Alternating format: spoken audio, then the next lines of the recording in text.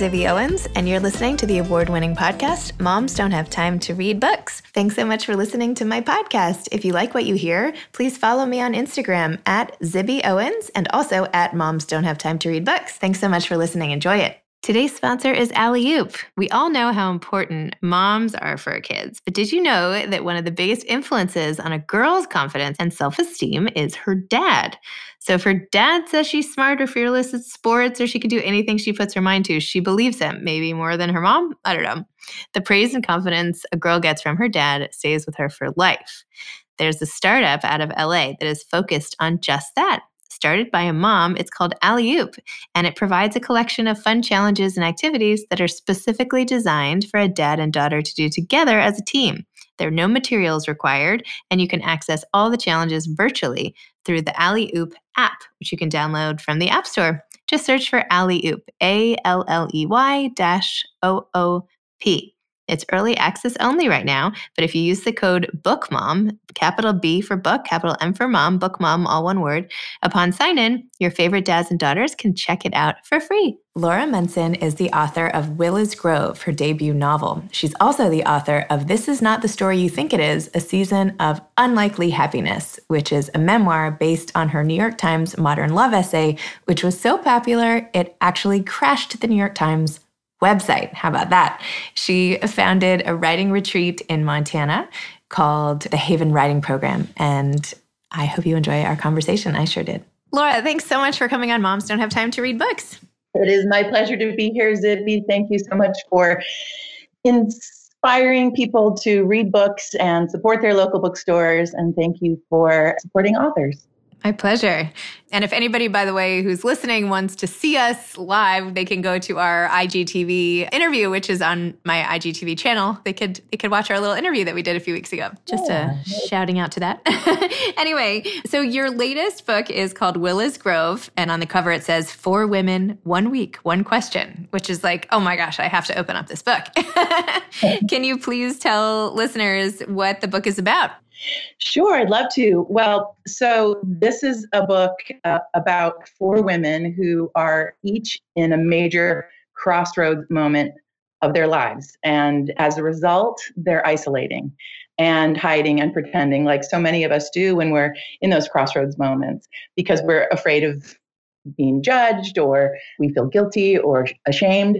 And so finally, one of the women, Willa, the protagonist, reaches out to an old friend and she spills it. And her friend comes up with this idea that perhaps they should have a week away from their lives and they should invite people who are also at major crossroads moments, all looking at the question that we're all looking at right now, which is, so now what? And so these 4 women get together, and the recipe that they follow is one that I hope others will too. So Willa invites her friend Bliss, and Bliss invites her friend Harriet, and Harriet invites her friend Jane. And so each of them has at least one good friend, and they convene in Montana for a week, and they help each other find their answers to, so now what? And they do so by having those conversations that we all need to be having and so often aren't. So that's the question. 4 women, 1 week, 1 question. And the question is, so now what? It's awesome. It's such a great encapsulation of women's friendship, even just the reticence at the beginning for people to want to start spilling, the fact that the women didn't even really, they all thought about canceling the trip.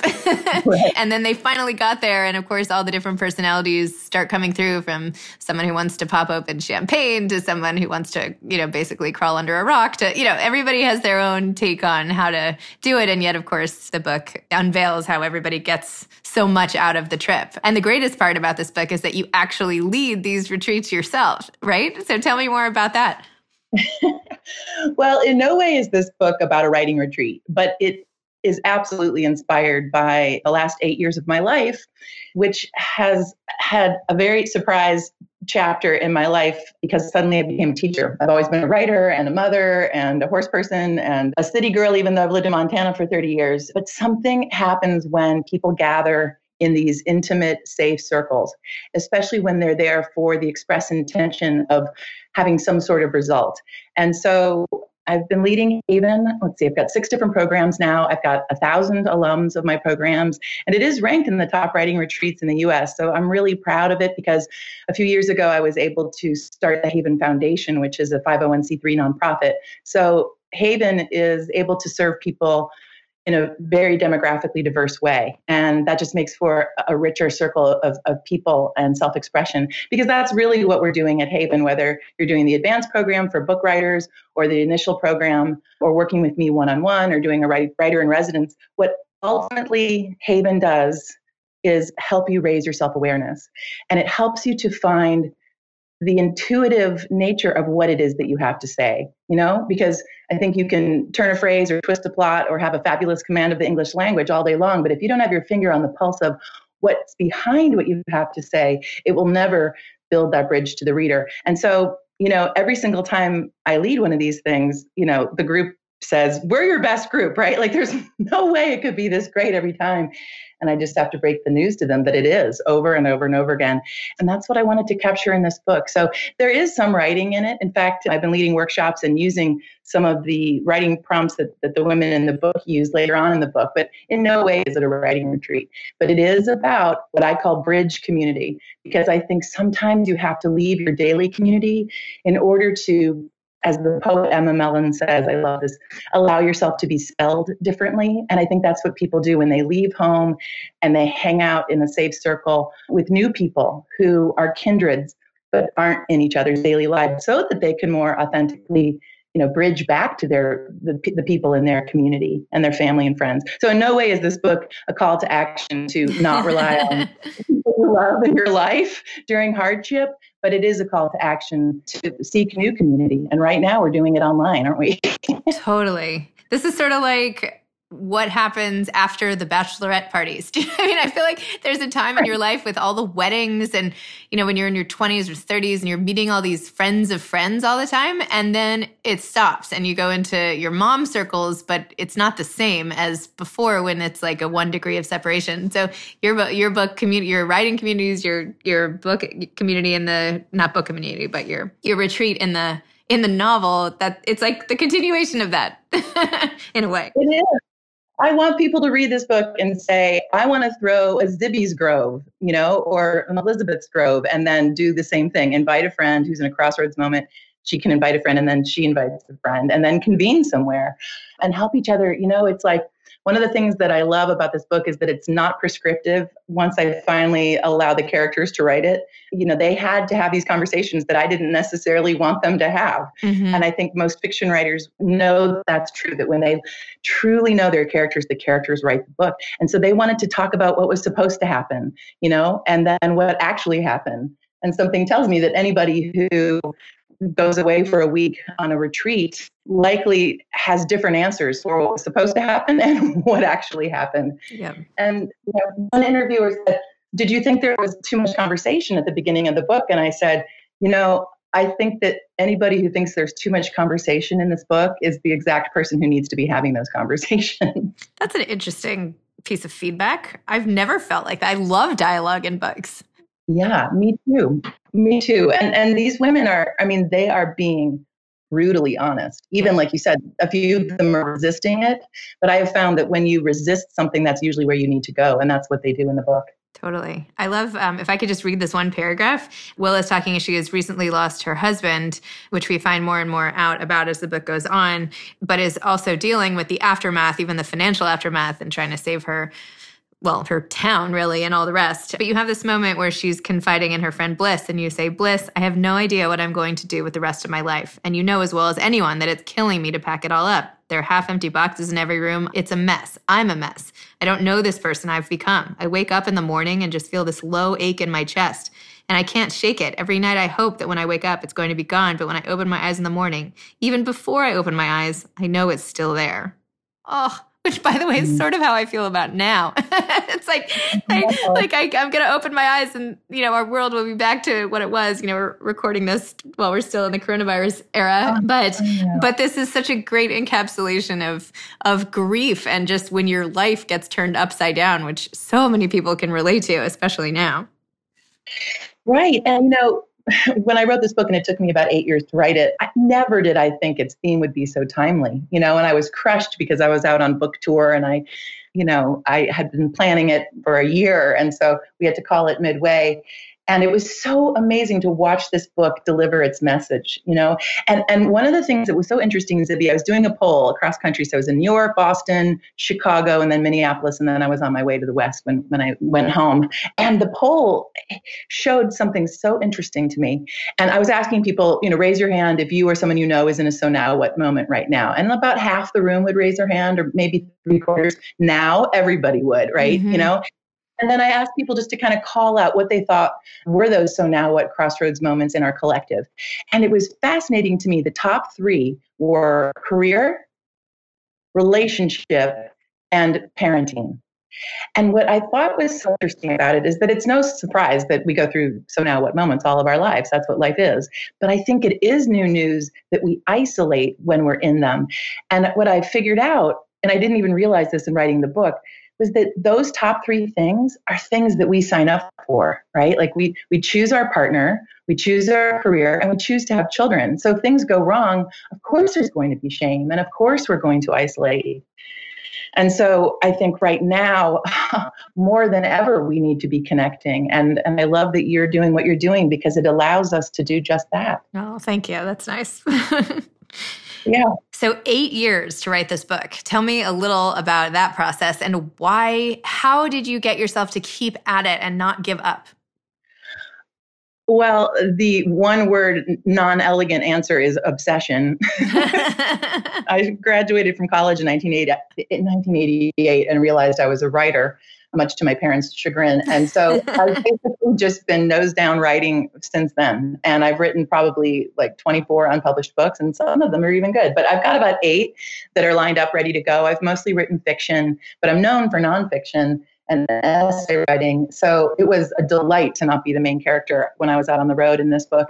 But sort of a more in-depth question about writing. And, I work with lots of people who want to write and who are word wanderers. And I think you really have to love the process. And some people are out there saying that you have to write every day. I disagree with that. I think that you have to create a flexible writer in yourself. And I think that you have to find a practice that works for you based on who you are, not how someone else does it. So like based on your responsibilities and your habits and your personality, and to be kind to yourself if you don't write every day, So like I always say, I've raised flexible children, and I like to believe that I've raised a flexible writer in myself. But I often will say that writing is my practice, my prayer, my meditation, my way of life, and sometimes my way to life, as it was in the time depicted in the memoir I wrote. So you have to love the process. And that's what I teach people how to do, I hope. Well, let's back up because I know I jumped into your life, towards the most recent parts where you wrote this novel because it just came out. But actually, you're quite known for a modern love piece that you wrote years ago, which ended up becoming a New York Times bestselling memoir called This Is Not the Story You Think It Is, A Season of Unlikely Happiness, based on that modern love essay. So tell listeners a little more about the essay, why it was such a shock, and then how it became such a popular book. Yeah, it was a shock to me. I have an incredible agent, and she had been shopping some novels around, and we'd run into some problems because I hadn't developed a platform. And so I wrote my way through this difficult time in my marriage, and I applied so much of what I learned as a writer dealing with rejection over the years to a marital crisis. And really that book was about how the mind both serves and sabotages us. So the idea was that we don't have to become emotional victims because of the things people do and say to us. And at that time, I heard the words nobody wants to hear, which is I don't love you anymore. No one wants to hear that. And so my agent read it and said, I love it, but we need to work on your platform. So why don't you send it to Modern Love? Why don't you write the short version and send it to Modern Love? And of course, like anybody who's submitted to Modern Love, I'd been rejected by Dan Jones there several times, but I now owe my whole career to him. And in an act of utter desperation and surrender, I wrote an author statement. Like I had never done that in all the years. And this is what I wrote. It says, and it's still on a Post-it on my computer in my office, I write to shine a light on a dim or otherwise pitch black corner to provide relief for myself and others. And I never realized that I was writing out of a place of service to others. And I have to believe that that informed how I wrote that essay, because I had an hour before I had to pick up the kids from school, and I just banged it out and I sent it to Dan Jones at Modern Love. I didn't even pitch it. I think I wrote, see what you think about this one.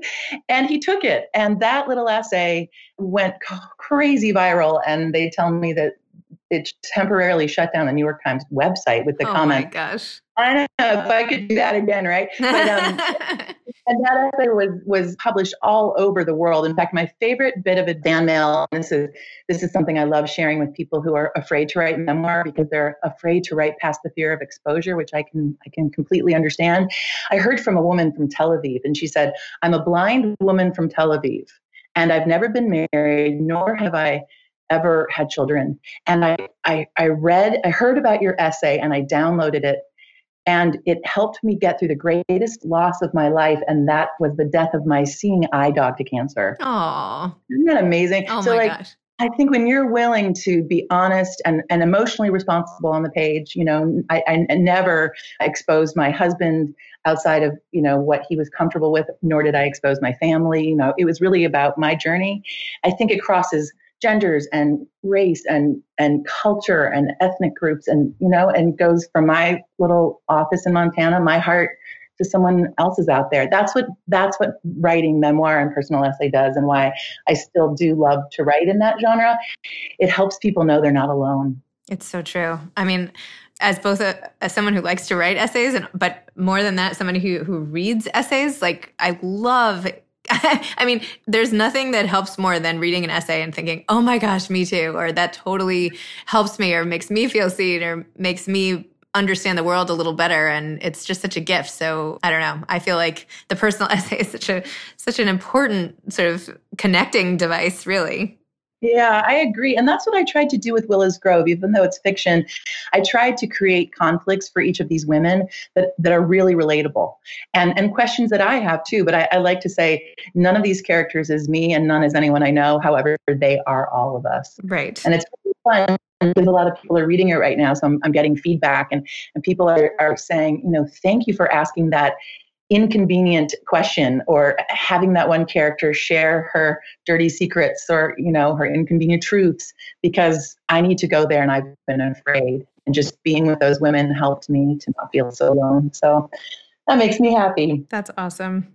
There's one other part of the book, if you don't mind, that I just wanted to flag. They were playing this little game where they all go around the room and talk about everything they used to, feel ashamed of, but they're not. And so they have to keep, all the women have to say a phrase. And for example, they go like this: shame that I'm rich and didn't work for a penny of it. Shame that I'm afraid to be alone. Shame that I'm a hermit. Shame that I'm broke. Shame that my kids are ungrateful. Shame that I'm afraid to let go of my house. Shame that I let ambition ruin my life. Shame that I'm ungrateful. Shame that I will go down in history as the motivational speaker antichrist. That's so awesome. And that just speaks to the humor that courses throughout this book too. It's just all these funny little moments interspersed with some of the sad, heartfelt moments, so that it ends up with everybody just feeling completely understood.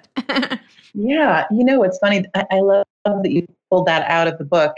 Well, I say that none of this is autobiographical. You can bet that writers mind their lives, right? That's part of what we do, even if we're writing sci-fi and the character sprouts wings and flies out the window. Even Stephen King, when he wrote Cujo, probably was still somehow mining his psyche, right? So that scene is the closest to something that really happened in the whole book. I was sitting with 3 friends in a cabin in the woods in Montana, and we started talking about shame, and we just started going around the table like that. Shame that I, shame that I, shame that I. And it was just like this Greek chorus of truth. And I've got goosebumps right now. And I had to put that in the book, because what if we were that real more often, And I think right now with COVID going the way it is, it's like people who would have resisted this book, or even resisted some of the things that come out of these women's mouths even a few months ago or a few weeks ago, are having to be real, right now they're having to really expose how they're feeling. And that's why I'm happy this book came out now, even though the tour got canceled. I think it could never have been more timely than for it to launch right now. It's true. Still. I also feel like this is such a movie. This is such a, I don't know, Meryl Streep, Diane Keaton, all sitting around the cabin, total movie. Was it already optioned? Is that in the works? I hope so. It's not. I don't have a movie deal. I have a couple friends who are movie producers, and I've sent the book to them, and I'm just sort of hoping that they'll grab it, because what I love about this book is that it doesn't sell out. I mean, whoever writes the script to it, if it does become a movie, I think would have a real blast with it, because to me, it's very real, and these women are very real. And like I said, their conflicts are really real. They're willing to go to the heart of the conflict, and if we don't do that, how are we ever going to find resolve? Mm-hmm. And this book in no way is tied up in a pink bow at all at the end. And I think sometimes I feel sort of allergic to those movies or books about like four women, in a cabin in the woods. But I'm proud of the way this book ends, and I'm proud of how deep these women are willing to go. So yes, I would love for it to be made into a movie. Wouldn't that be fun? I'll take you to the Oscars. How about that? Awesome. That's like my oldest dream right there. That's a dream of mine too. I've always hoped to go to the Oscars, but who knows?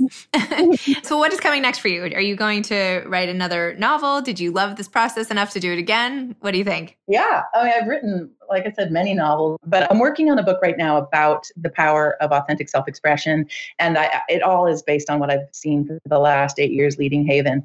And I want that book out there because it's not just about writing. It's about what I was saying before, tapping into your intuition. So that's what's next. And normally I'm in my high retreat season right now. So those are obviously canceled. So I think I'm going to take the next month and really focus on that book. And then I also have a memoir that I wrote a year ago all about empty nest. And, I think that's a conversation a lot of people aren't having. A lot of women are in menopause and empty nest and alone if they're divorced or single mothers for the first time in their lives, and they're not having those conversations. So the book is full of those conversations, but it's a sad book for me to read.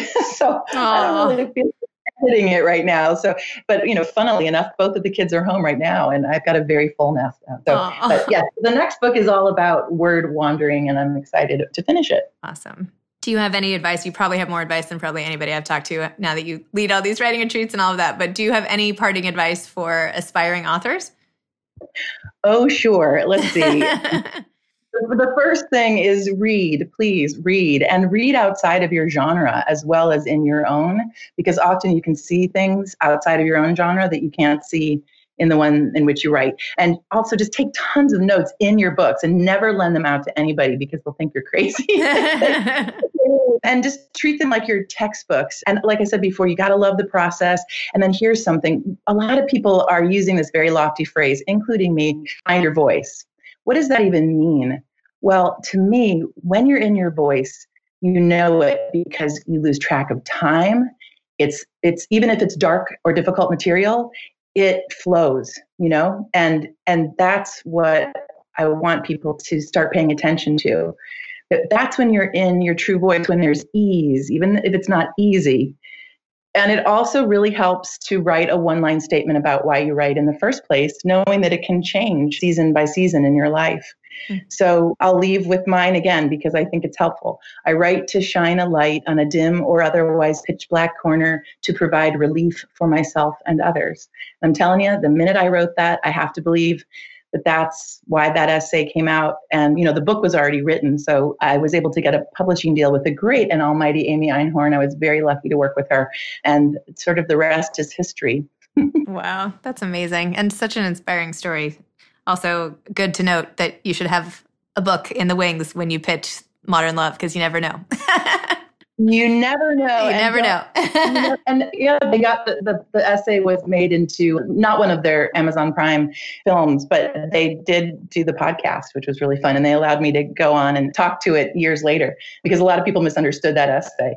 And so it was really fun to be able to represent the message. But hopefully that's another bit of advice for writers. Whatever you're writing needs to stand alone. And once you put it out in the world, it's between that book or that essay or that poem or that short story and the reader, and you got to let go. And that's hard to do. And so final advice would be find somebody who can help you. You should not do it alone. Writing is done in solitude, but it is born of community. And that's part of all the retreats. Love it. So great. Oh, Laura, thank you so much. Thanks so much for coming on Moms Don't Have Time to Read Books. Thanks for doing my Instagram live show. And thanks for just being such a source of inspiration. Oh, triple you're welcome, Zibby. And thank you for all that you're doing in the world. We need more people like you. So thank you. Oh, so sweet. Okay.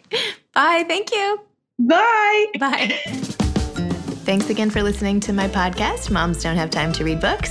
If you liked this episode, please follow me on Instagram at Zibby Owens and at Moms Don't Have Time to Read Books, and sign up for my mailing list at zibbyowens.com so you can always hear about the latest things I'm up to. Thanks a lot. Thanks to today's sponsor, Alley-Oop, ALLEY-OOP. Check it out at the App Store and start bonding with dads and daughters right away for free with code BOOKMOM, BOOK, capital B, MOM, capital M, if that makes sense. BOOKMOM. Thanks for checking it out. Thanks so much to Steve and Ryan at Texture Sound for the sound editing. And thank you to Morning Moon Productions for providing this fantastic intro and outro music. Thanks for listening. You could always email me at zibby@zibbyowens.com.